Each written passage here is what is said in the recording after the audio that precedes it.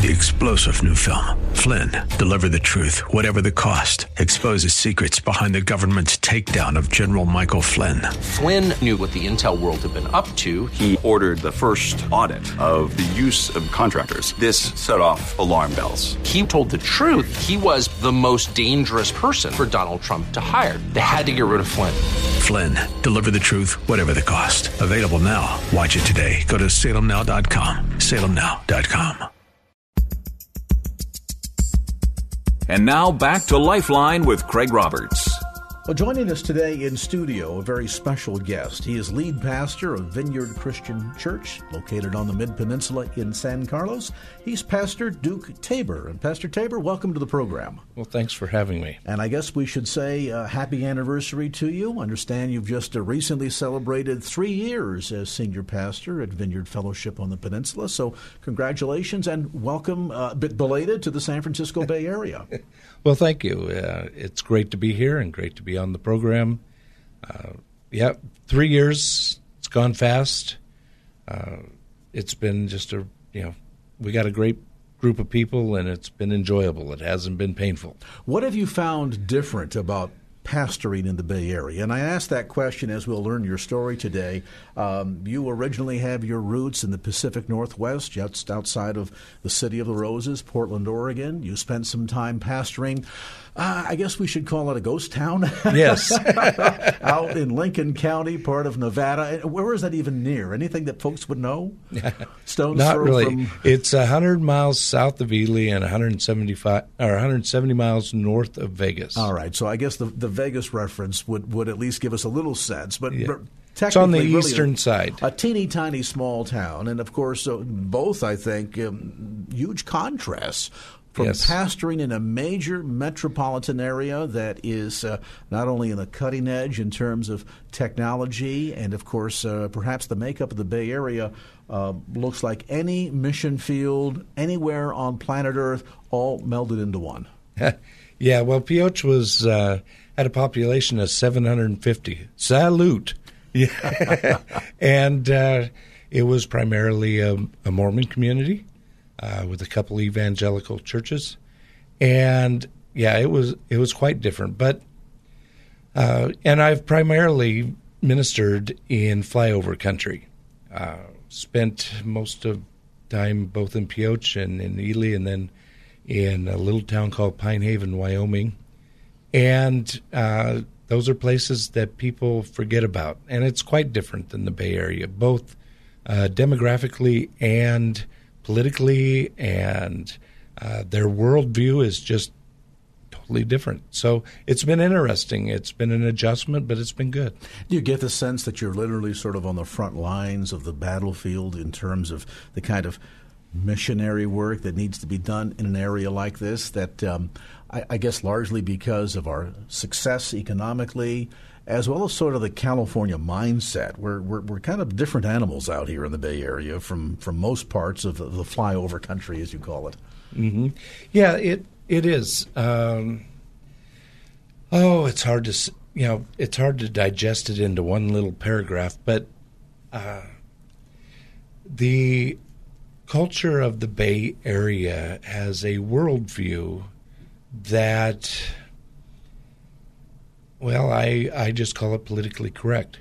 And in that, they look at everything from just a natural perspective of the five senses, and they look at it from a perspective of we are on the cutting edge. A little bit of pridefulness of, we have it together. Versus what I see as a biblical worldview is that, yes, we understand that there's five senses, but we also understand that there is something beyond the five senses that is supernatural in nature and not just natural. And we also understand that the Scriptures is where we base our culture, not just what we have experienced around us. So as a worldview, there is a change and a transformation that has to happen, and it doesn't happen, or it doesn't come naturally to those in the Bay Area, and we are having to show them that there is more. While perhaps it may be true that most people don't recognize the spiritual dynamic, do you think that nevertheless there are ways and fashions in which they're seeking to try and fulfill that spiritual hunger in their life, that God-shaped hole, so to speak? Oh, absolutely. Yeah, we are all created with a God-shaped hole, and we will fill it with whatever we can figure out to fill it with. And for some, it may be technology and diversion and gaming and those types of things. For other, it might be drugs, alcohol. For others, it might be relationships, including those that are harmful relationships. But they all try to fill it. And in all honesty, they all have gods. Just look at their checkbook. You'll figure out what their God is. Very true. They say if you want to get to a peek into the man's soul, just peek into his checkbook, and it'll tell you a lot. That's right.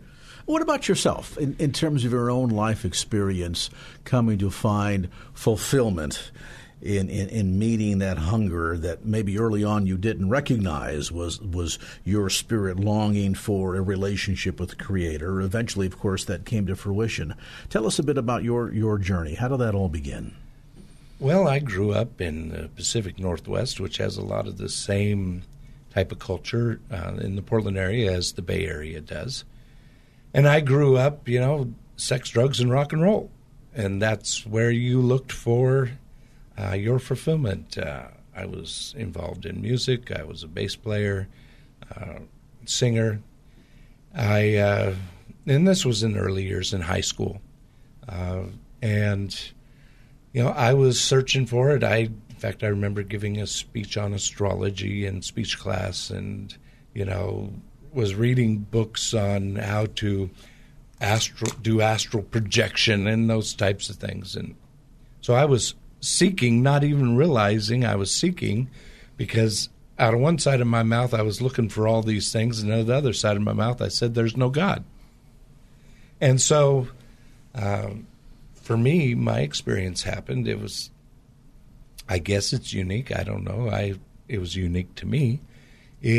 I met a Christian girl who broke the rules. She said she would go out with me if I'd go to church with her. Missionary dating. That's right, missionary dating. And I'd been to church. I'm not trying to pick on anybody, but I was sprinkled as a Presbyterian as a baby, and I went to church with my grandparents, and they gave me peppermint lifesavers to keep me quiet while I was sitting there in the pews. And in junior high, I went and I was confirmed as a Methodist, went through their confirmation class, but I had no spiritual experience. This was just knocked around religion, but not relationship. Yeah, exactly. And so I thought, I can handle this God thing. I'll go to church with her and, we'll start dating. And so I went to church with her, and it wasn't like church that I had ever experienced before. And it wasn't that I remember anything about, it was a youth group, and I didn't remember anything about the message the youth pastor gave. The only thing I remembered is that they prayed like somebody was listening on the other end. Mm. It wasn't these prayers that, I'd been to church and they prayed these lofty prayers that, they're trying to impress one another, not God. I mean, oh, thou art Heavenly Father, who thus... It's like, who you trying to impress here? But that wasn't the type of prayers I heard there. They said, Jesus, come, speak to our hearts. Lord, we have these needs. We ask that you would take care of them. And that bugged me. I mean, that just really bugged me because, is there someone on the other end?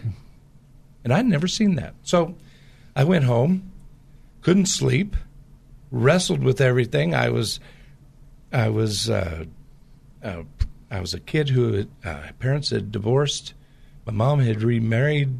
My stepfather was problematic at best, and I was a mess. I was binge drinking on the weekends, smoking dope. I'd done acid. I'd done all the drugs. And I was a mess. And so my sinner's prayer was simply, God, if you're really there, do something with me. And at that point, my life was changed. If you've joined our conversation a bit late, today in studio with the lead pastor of Vineyard Church Mid-Peninsula, located in San Carlos, he's Pastor Duke Tabor. We'll take a brief time out, come back to more of our conversation right after this.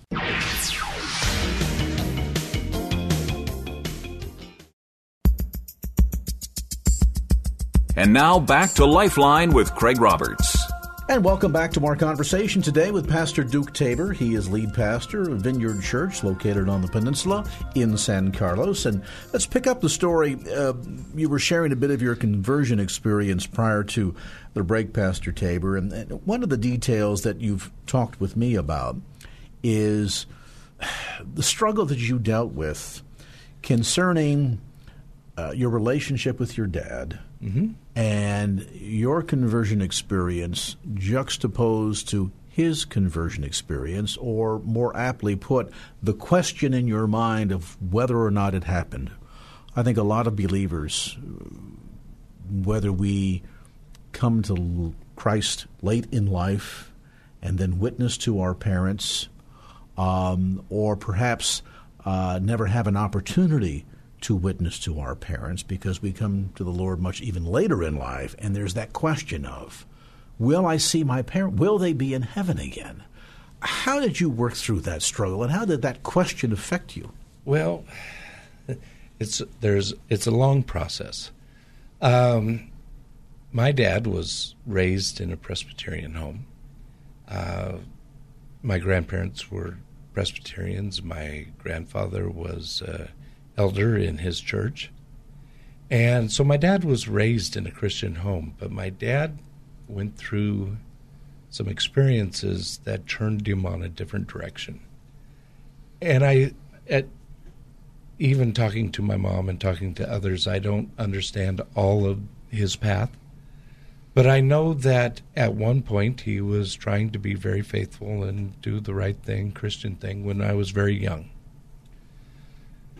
But he had an experience where he suffered a gunshot wound, and it went up through his leg and into his hip, and the bullet tore the primary nerve in his leg. And so they'd given him morphine in the hospital, and he was one of those people that once he had experienced that drug, he was easily addicted. And so he went through a process where when he came home, he was a changed person and started down a path of drug addiction and other behavior that, it just wasn't healthy. And so by the time I was 12, my parents got divorced. So, fast forward to shortly after my conversion. I was converted at the end of age 16, November 18th, 1979. And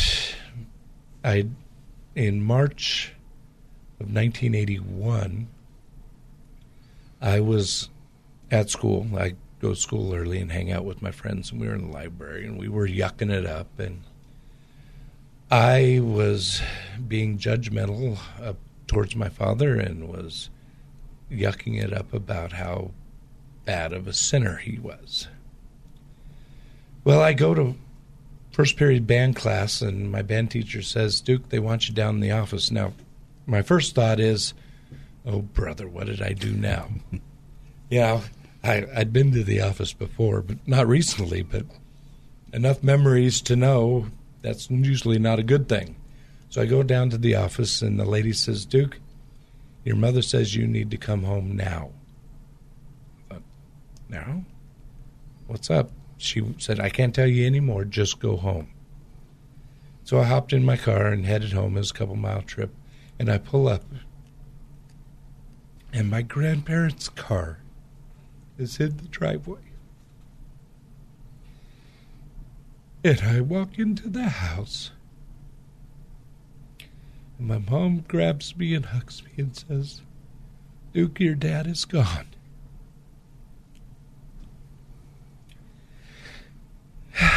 And I'm sorry, but it changed my relationship with God for quite a while. Because the guilt of not more than 20 minutes earlier having been bad-mouthing my father, and then him being gone, it drove me to prove that I wasn't bad. It drove me to prove to my Heavenly Father that I was worth saving or having been saved. And so for years I had a performance mentality of I have to prove to my Heavenly Father, who I was now juxtapositioning my real dad with my Heavenly Father, and having to prove that I wasn't a bad kid to him. And I don't even know if that makes sense, but you seem to always try to make our Heavenly Father into our earthly father's image. And the last thing I'd ever done was something that wasn't cool. And I think a lot of people have been down that unfortunate path, that the last conversation didn't end well, that there was a big fight, and then a telephone call, or there was a long period of separation, and then a telephone call. And suddenly now those waves of regret, self-loathing, tremendous guilt, complicated by the question of, my goodness, our last interaction was this horrible knockdown, drag-out fight. We swore never to speak to each other again, whatever. And now further complicated by the lingering question of, there was always a question about whether or not Mom was saved, or that Dad had rejected the gospel at some point. Yeah.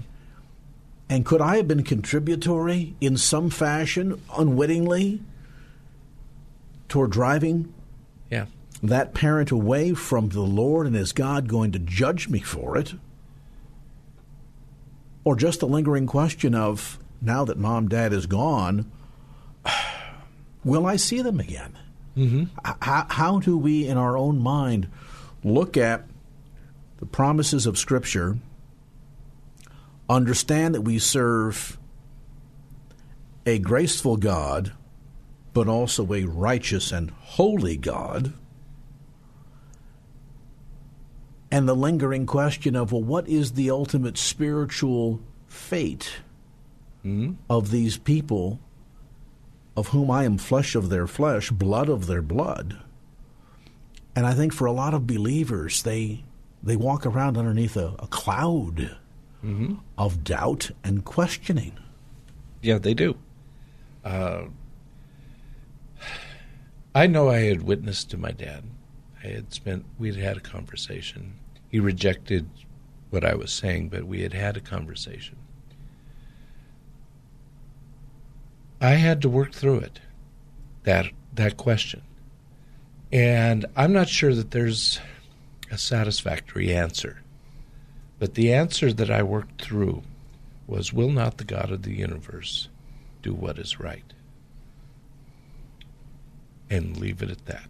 There's always that Romans 1 of God showing himself to each and every one, revealing himself to each and every one. Yep. Maybe it's not a conversion experience like our conversion experience. Maybe it didn't happen the way our theology says and prescribes that it should have happened.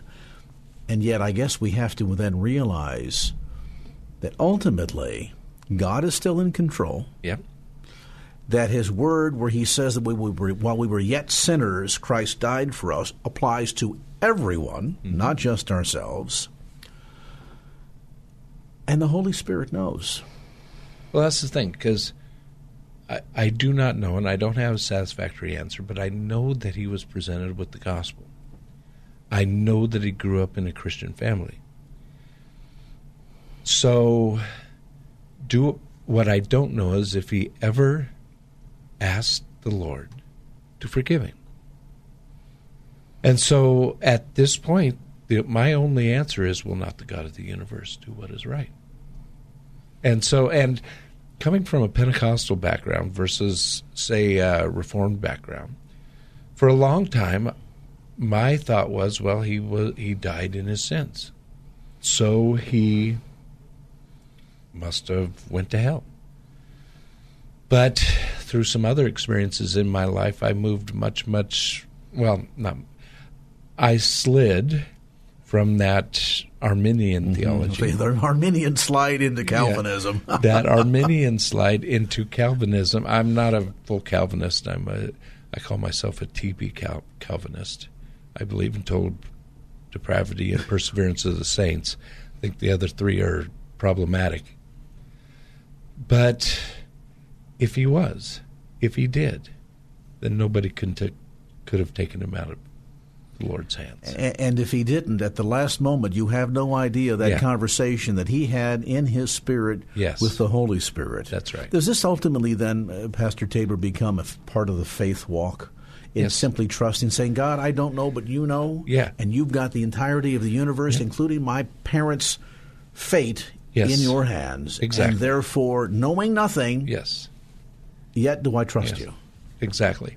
And one nice thing, and this probably didn't read this, is that when I planted my first church in Gresham, Oregon, my mom, who decided she was going to come to church to support her son, but hadn't been to church for over 20 years, she came, and for the first 6 months, I was faithful, giving altar call almost every Sunday.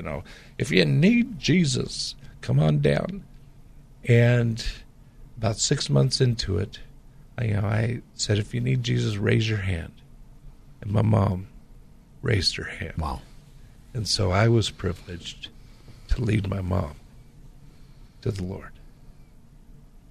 If you've joined us late today in the conversation, a visit with Pastor Duke Tabor. He's lead pastor at Vineyard Church, Mid-Peninsula, located in San Carlos. More information, by the way, about the ministry available on the web at godshack.com. That's godshack.com. And we'll tell you a bit more about the church coming up later on in our conversation. A brief time out, back with more right after this.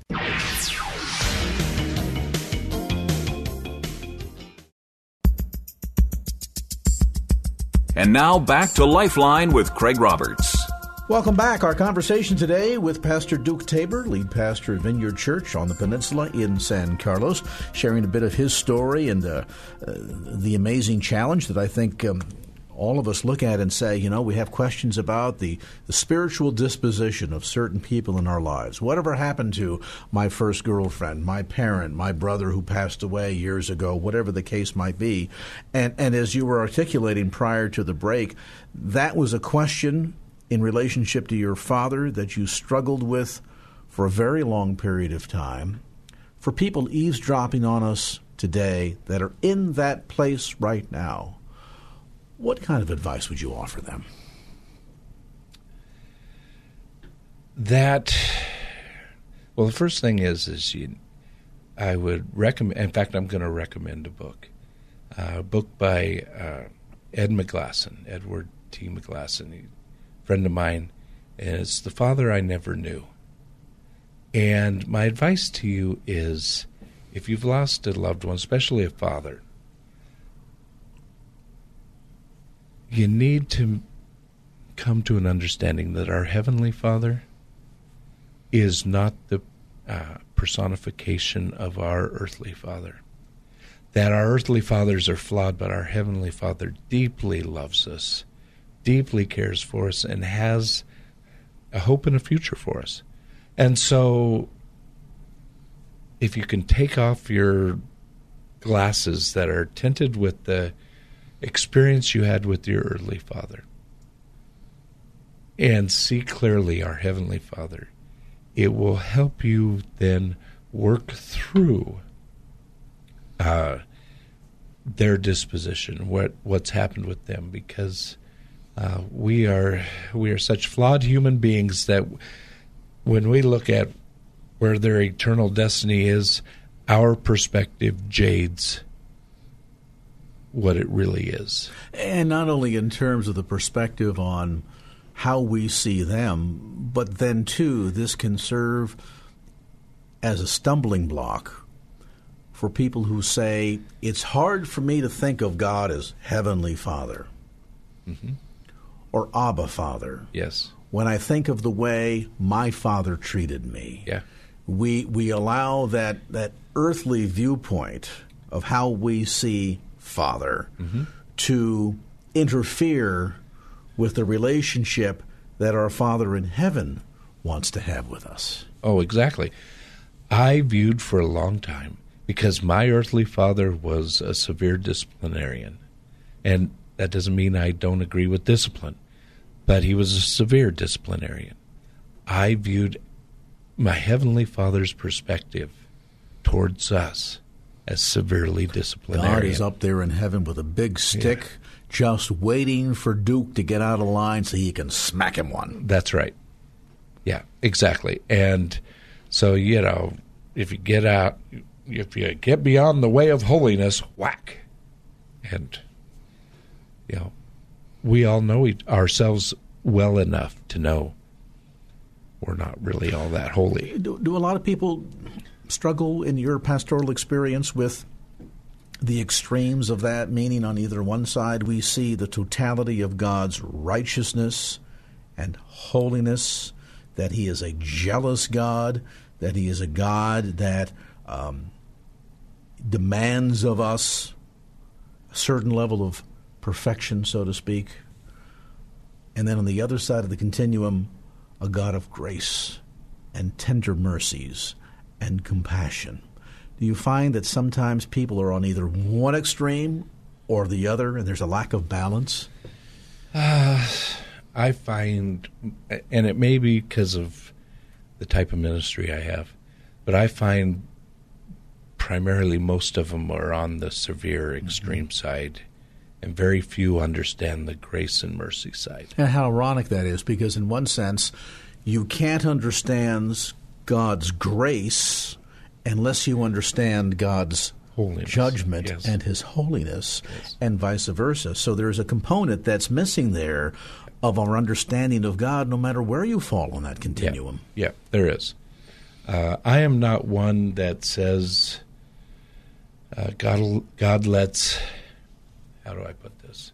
Because I don't want to give the wrong impression. I'm not one that says that God doesn't care about how we live. But I am one that would side on, some people would use it in a derogatory term, but would side on greasy grace. And there's a reason for that.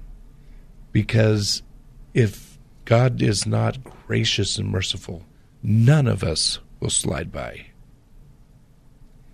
People say greasy grace, everything slides by. Well, if there is not grace, call it what you will, none of us will get by. Because if we break one part of the law, we have broken it all. Well, and it's interesting. Paul talked about the necessity. Paul of all people, yes, who following his experience on the road to Damascus, I would say was pretty well plugged in, considering the fact that he was responsible for writing better than half the New Testament. And yet even Paul himself talked about the necessity to die daily to the flesh. Yes. Which tells me even in his experience in a direct encounter with Jesus, he needed a lot of God's grace. Oh, yeah. If you look at his life, there were times when he was pretty hot-headed. Mm-hmm. So, yeah. Not just as Saul, but even as Paul. Yes, even as Paul. Yeah, he was hot-headed. So he needed grace daily. But I want to also give the other side of it.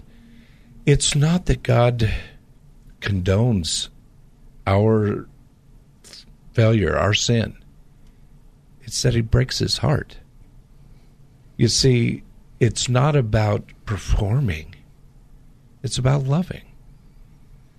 And so when you come to understand his grace and his mercy and his love, you come to understand his heart, and all of a sudden you don't want to break that heart because you love him. And as a parent, I'm not looking for my kids to perform, but man, it does my heart good when I see them succeed. Mm-hmm. And that's the same with our Heavenly Father. And at the same token, my kids have seen it in me at times when they've come to me and tell me things that I don't want to hear, that I don't want to see, and they see the look on my face, and they know they've broken my heart. So the experience for a lot of us, hearkening back to your comments regarding the way you saw your dad, your relationship with him, and then that image that kind of influenced the way you saw your Heavenly Father. A lot of us then, too, I think, struggle with the notion of being able to not only understand, but to embrace the totality of God's grace, because it goes beyond our earthly understanding. If God is as righteous and perfect and holy as you say he is, how can he possibly go as far as to sacrifice his only Son in order for us to be able to experience forgiveness, because God so desperately wants to walk in relationship and fellowship with his creation. And there's a degree to which I think we never, in spite of the years of study and prayer, and you can go to the best Bible college 10 times over and read the Word 200 times a day, I don't believe that we'll ever fully, on this side, be able to embrace and comprehend the totality and the depth of not just God's righteousness, but God's grace shown toward mankind. Yeah, absolutely. In my life, that performance mentality went all the way up until the year 2000. In the year 2000, and I knew it was coming prior to this, but in the year 2000, my family went through divorce. And, I was already in ministry. I had already planted 2 churches and resurrected a third, and was a successful church planter. I was a church planting coach for the Foursquare denomination. And all of a sudden, my whole identity, people thought I was, everything that went on, all of a sudden, all that got destroyed and went through divorce. And in my book, preachers don't get divorced.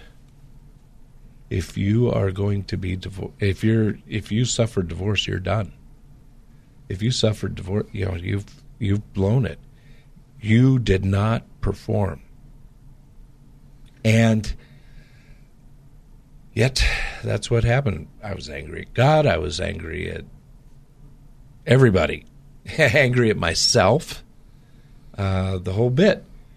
And so for a year and a half, I basically told Jesus to take a long walk on a short pier. Forgot he walked on water. It didn't bother him.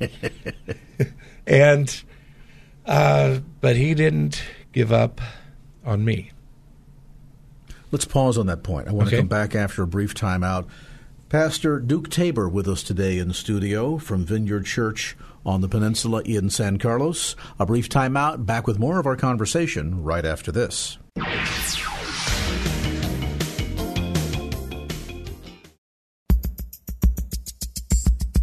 And now back to Lifeline with Craig Roberts.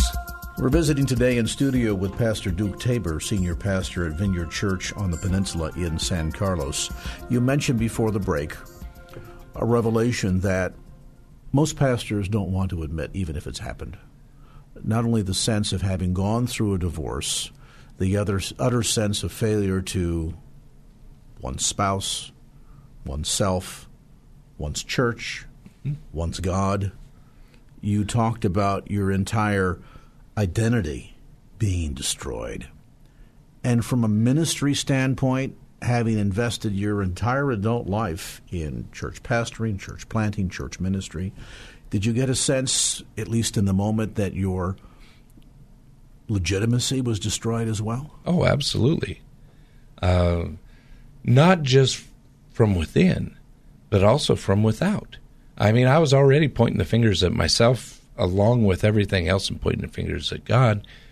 But then, I'll just be very blunt with you. I lost every friend except 3 during that time. What's amazing about this is this is now getting into the church's dirty little secret. Yeah. And there are many people listening right now with their hands covering their mouth, looking at their radio in shock that we're having a conversation about this on a Christian radio station. And yet, ironically, the divorce rate inside the church, and I'm not just saying big C church, I'm talking about even within evangelical Christianity, the divorce rate is as high as it is in the so-called, quote-unquote, secular world. Yep.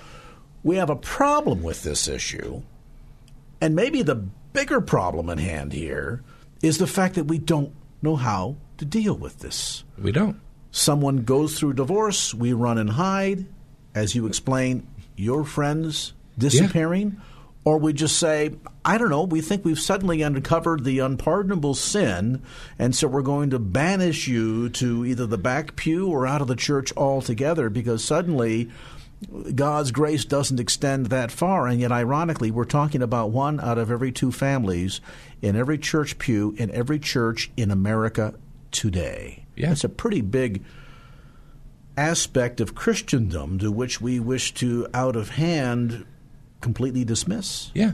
Well, for me, it was, everybody's familiar with the Scarlet Pimpernel. For me, it was like I had a scarlet D placed right on my forehead. And everywhere I went, I thought for sure everybody was judging me, delegitimizing me. There was no way I'd ever be able to enter back into ministry or anything else. Instead, my life was over.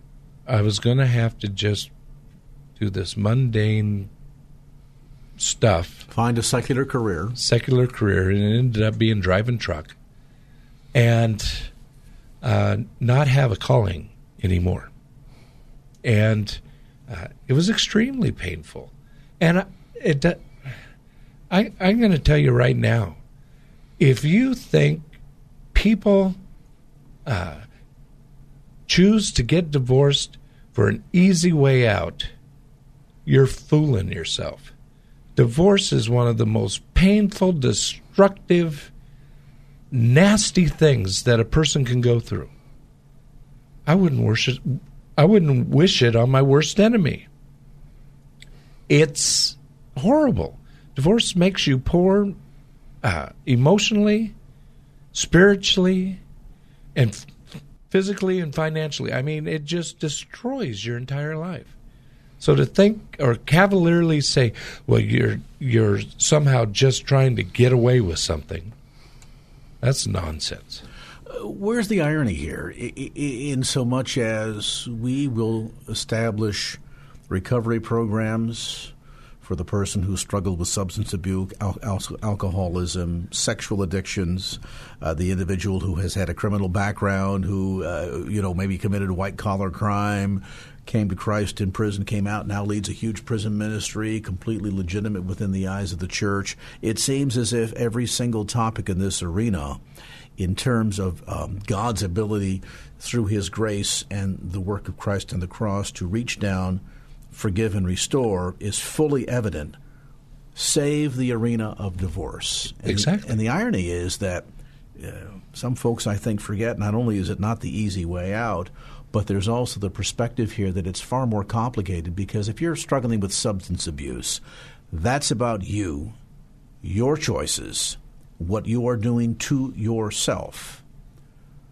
Dealing with a broken relationship is about you and your spouse. It's about you and your children.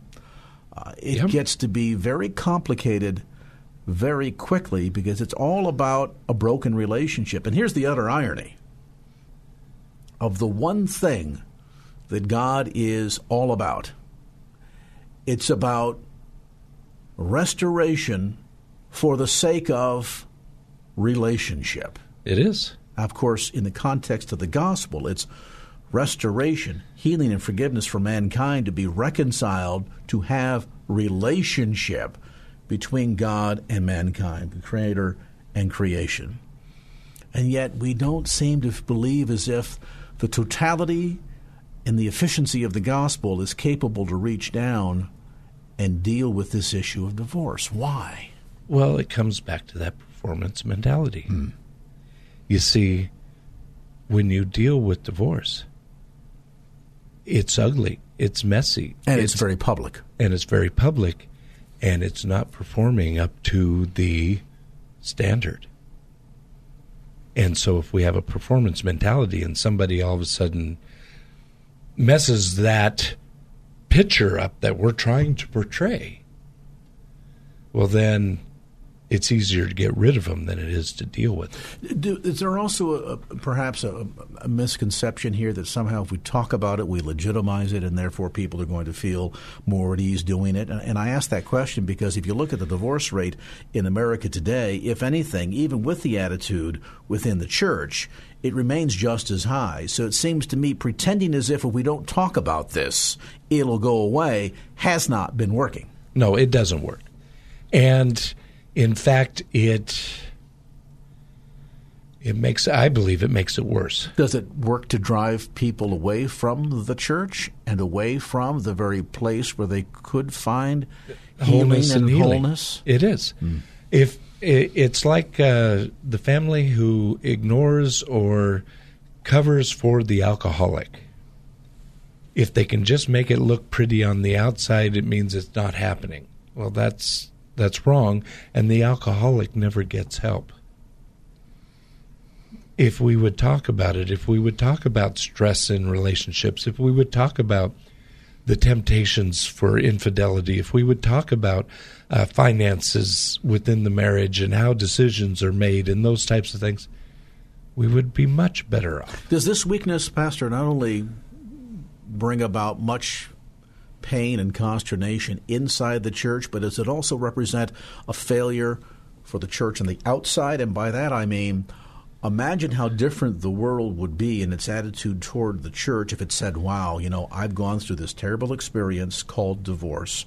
Look at what they're doing over there. That church is embracing people, welcoming them with open arms, providing counseling, ministry, not to say, hey, we're elevating divorce and we're going to legitimize it and make it feel as if it's no big deal, but rather to say things happen, painful things happen, but none of this is beyond God's capability of healing, restoration, and bringing about wholeness. I just wonder if attitudes in terms of the impact of the power of the church would be different from the viewpoint of the outside world if we had our act on this topic better together on the inside of the church. Well, that was my experience.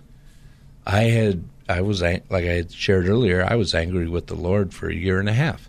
I was driving truck I was living in a little town called Carlin, Nevada. It's near Elko. And I was driving 5 days a week from Carlin, Nevada to Salt Lake City and back. And I was just messed up. I couldn't reconcile my performance mentality with my relationship with the Lord. I didn't want to talk to him. Leave me alone. I'm done. I'm mad. And God sent a Southern Baptist pastor to speak wholeness and reconciliation to a Pentecostal preacher. The pastor of Carlin First Baptist Church in Carlin, Nevada, he spoke it to me. He said, well, your life's not over. God has a hope and a future for you, right? No. He said, well, God sent me to tell you that he's not done with you and that there is wholeness and there is forgiveness and there is health that can be had again. And that man and his church, a little First Baptist Church nursed me back to wholeness. And he got me in touch with Divorce Care, which if there's anybody listening, go to divorcecare.org, and you can get the materials and you can find a group where you can start your path to heal back up from divorce. And they started healing me back up. And that was when my transformation started going from Arminianism to Calvinism. Mm-hmm. We're going to pause. We'll come back with some closing comments from Pastor Duke Tabor right after this.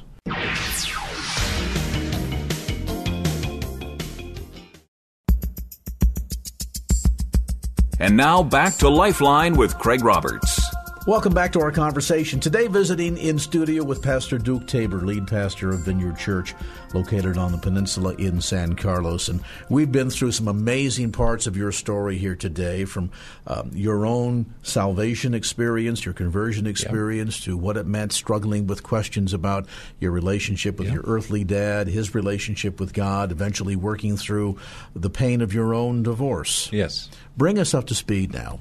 The ways in which this has changed you, not only in terms of the way you view God, but also in terms of your relationship with God. How have these experiences changed you personally? Oh, it's night and day.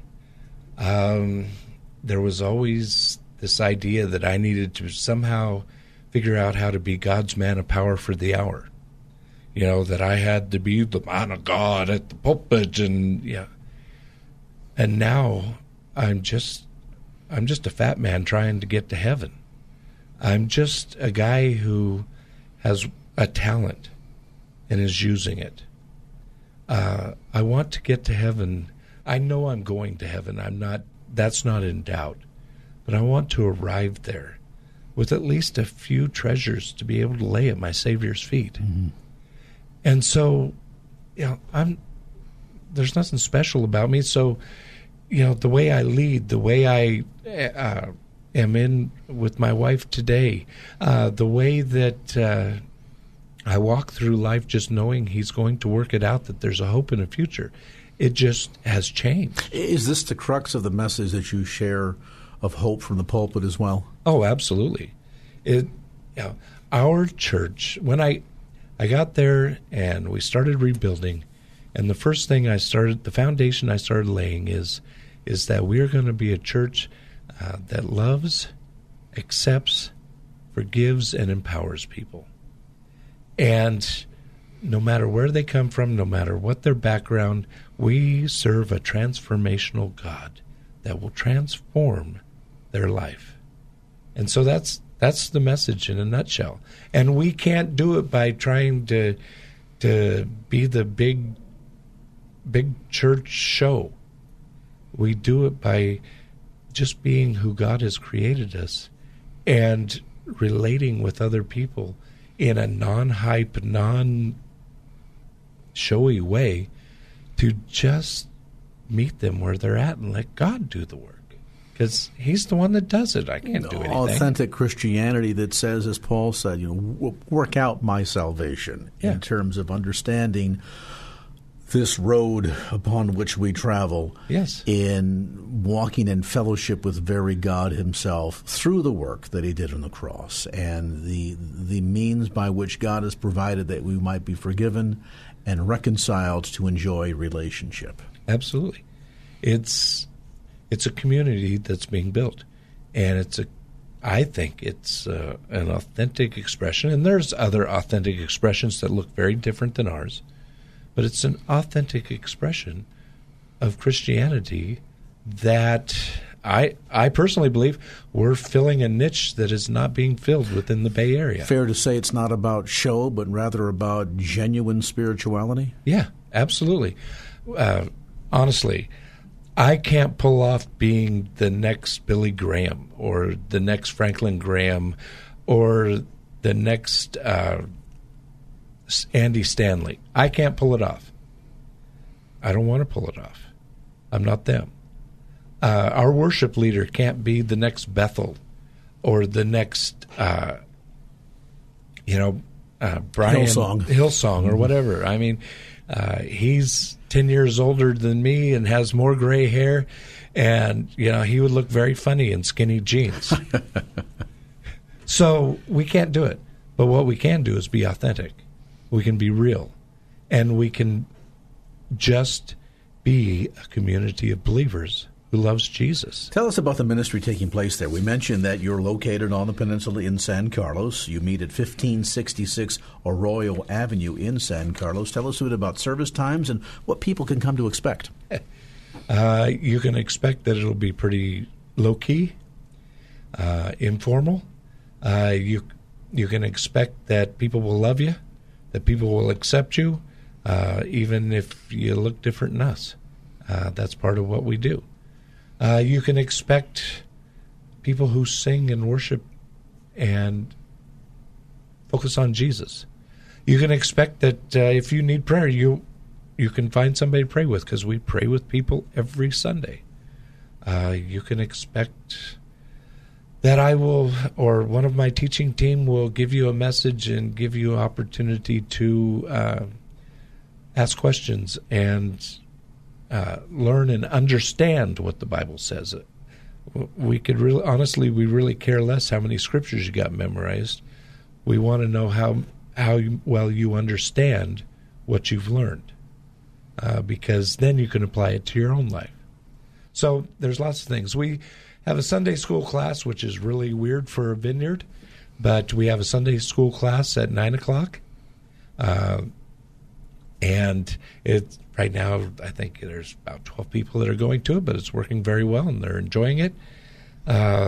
We then have our normal service at 10 o'clock, and then we hang out afterwards and fellowship and drink coffee and eat donuts and whatever. And, usually by about 12:30, I'm having to turn off the lights and shoo them away. So it's a good place to be. It's a place where you can build a community, get involved in a community that loves Jesus. Have that little bit of that experience of iron sharpening iron. Iron sharpening iron. And we got all kinds of people from all different backgrounds, from Catholics to Pentecostals, and we get along.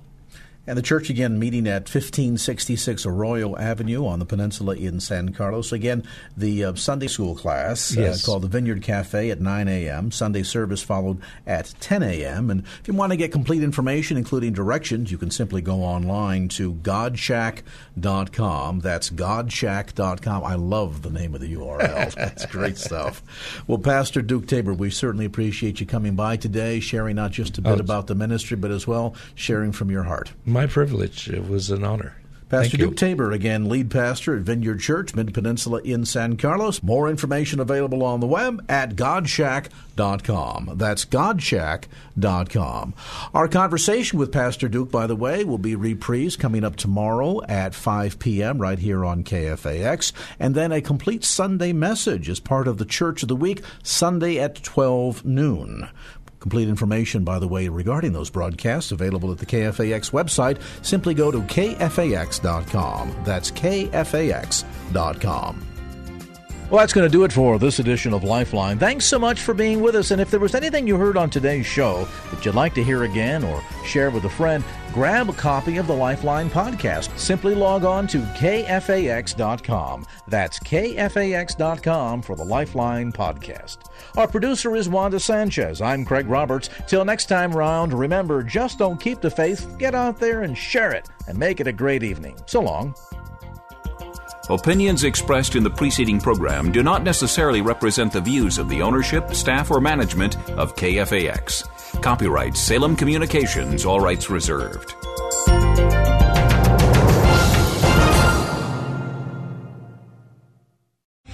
3-star General Michael J. Flynn, head of the Pentagon Intelligence Agency, knew all the government's dirty secrets. He was one of the most respected generals in the military. Flynn knew what the intel world had been up to. He understood its funding. He ordered the first audit of the use of contractors. This set off alarm bells. The explosive new documentary, Flynn, deliver the truth, whatever the cost, and covers the facts behind this scandal. Flynn told the truth. He was the most dangerous person for Donald Trump to hire. I find out the worst enemy that I'm going to face in my life is right here in America. They took my assessment and they wanted me to change it. And I was like, I'm not changing it. They had to get rid of Flynn. With in-depth interviews, archival footage, and never-before-seen personal records of the man behind the headlines. I just felt like I was drowning. Flynn, deliver the truth, whatever the cost. Available now. Watch it today. Go to salemnow.com. salemnow.com.